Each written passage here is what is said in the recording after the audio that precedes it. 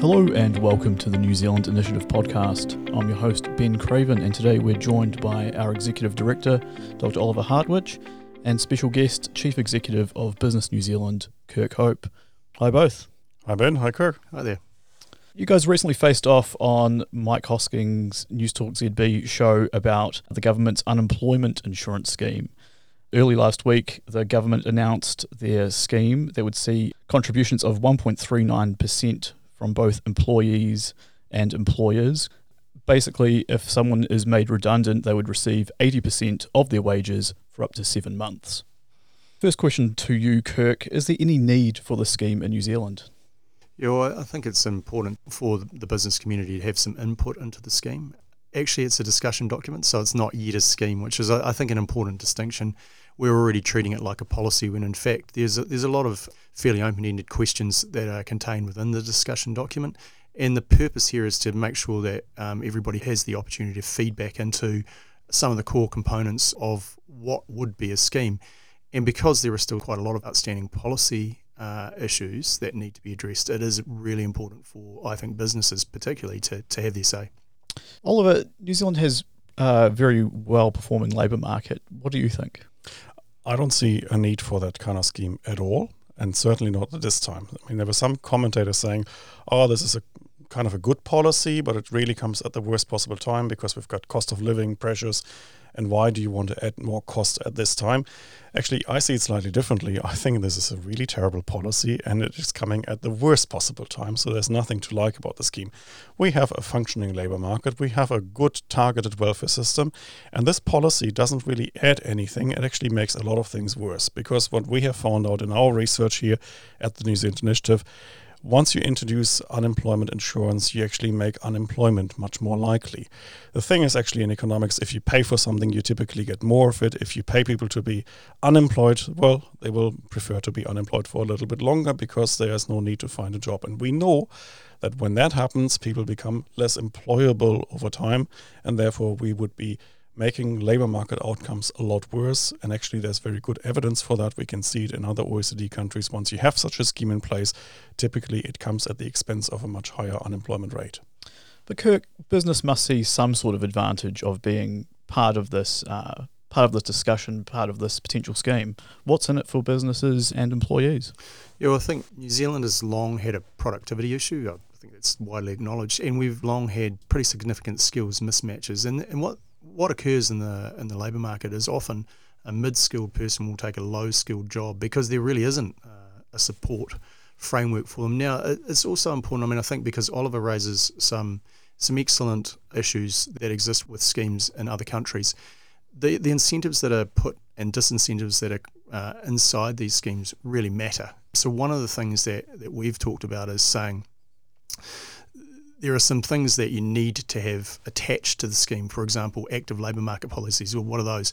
You need to be in training to receive the payment. So if you're not in training, if you're not actively skilling and reskilling, then you're not going to be able to get the payment. That's an important part of the scheme. So it's not a holiday. It's not just taking 6 months off work, on half paid for by the employer, half paid for by the employee. But over time, we do think it's one way to help address some of those skills mismatch issues. And of course, you get the consequent productivity gain out of that. What do you think, Oliver? Is it more of a case of the devil being in the detail, that if the government were to tighten up this proposal, it might work out? Oh, the devil is definitely in the detail, but I think the devil is not just in the detail. You can actually see that the scheme has a number of other drawbacks, and they are plain to see once you start comparing with international experiences with such unemployment insurance schemes. So I had a column actually in the Herald at the end of last year just pointing out that when you look at the countries that were the first to introduce social insurance historically, and that's Germany, for example, these schemes start off relatively modestly, just covering a few problems with a relatively small levy, but over time they become massive bureaucratic monsters costing a huge amount of money. And we can already see that happening, of course, in the New Zealand example. So what started, of course, as a scheme to cover just redundancy payments, where some businesses even thought, this would be cost neutral. Either we pay redundancy payments straight out of companies' budgets, or we'll have a social unemployment insurance, so it will basically come to the same. This is already much more expensive than it started off. So because now it covers disability, it covers health, and the whole thing will cost us $3.5 billion. So you can already see it is baked into the scheme to grow.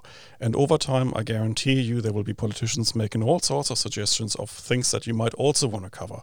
In Germany, for example, they added old age care insurance to it. You will probably at some stage have some other politicians discussing whether this shouldn't actually cover maternity leave.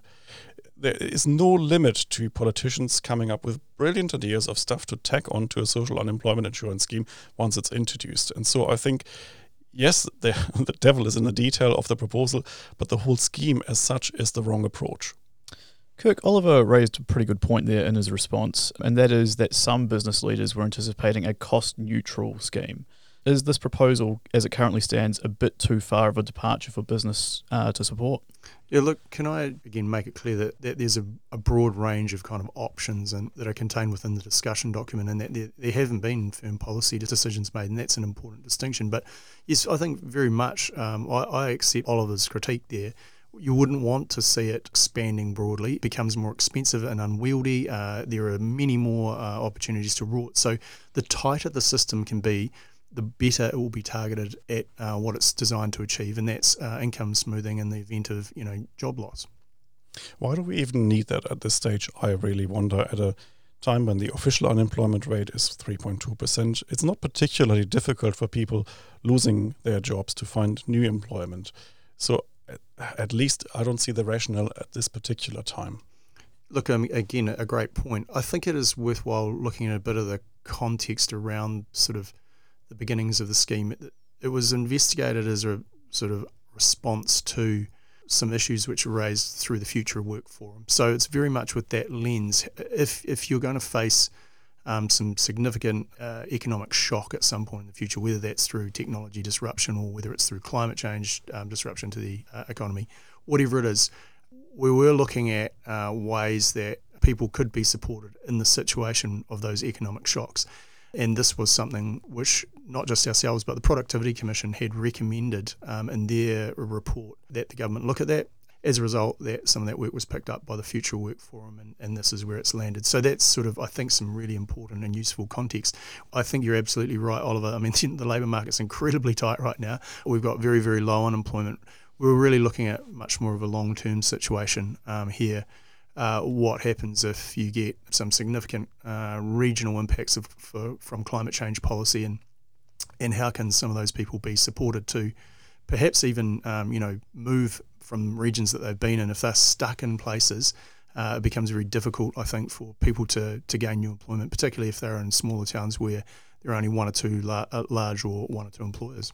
I mean, as you say, the labour market is very tight at the moment. That's one problem. The other problem is, of course, cost of living pressures and rising salaries, of course. So at a time when we are dealing with these challenges, to add another, just under 3% of income tax effectively, once you include the employer's contribution and the employee contribution.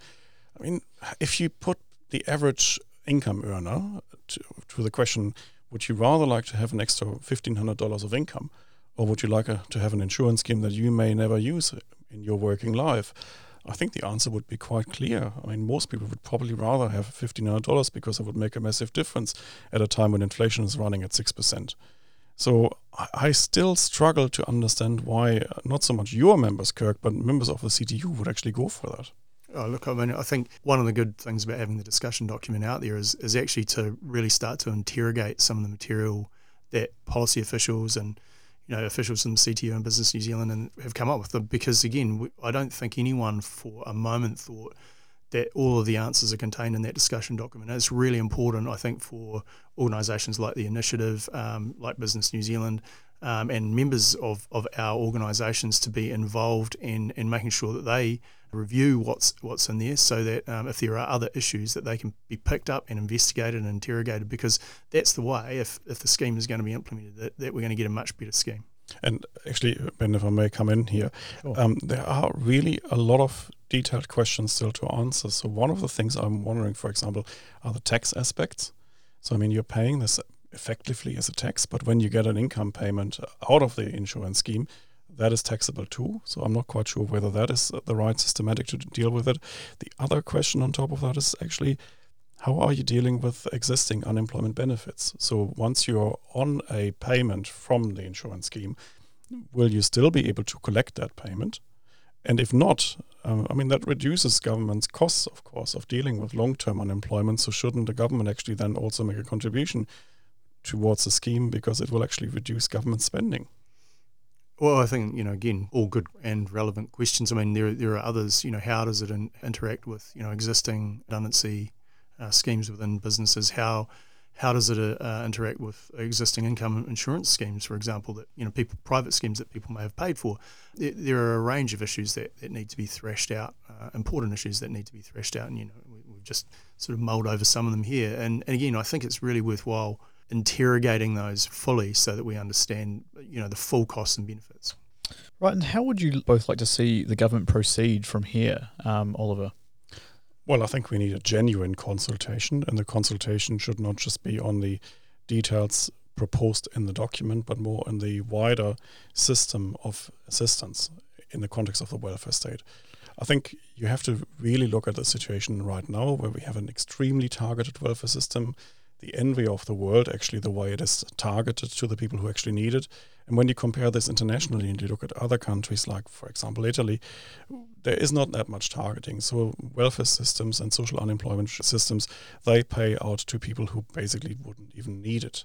So it becomes a middle class churn system.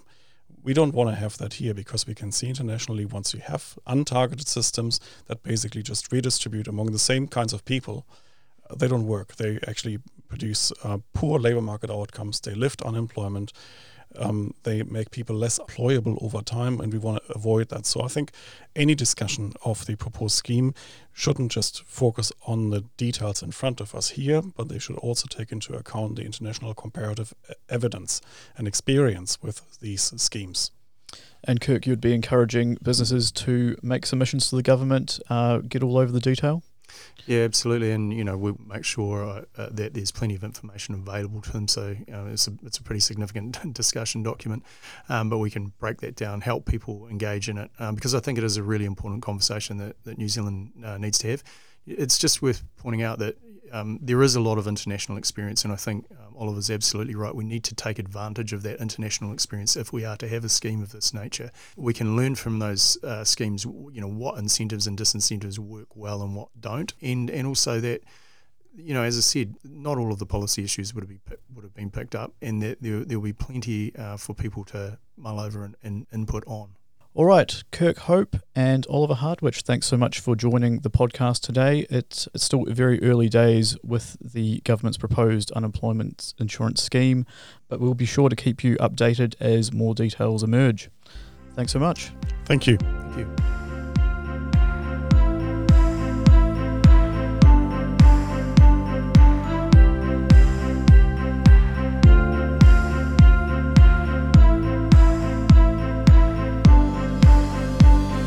To stay up to date with our latest research, opinions and events, sign up to our weekly Insights newsletter at nzinitiative.org.nz.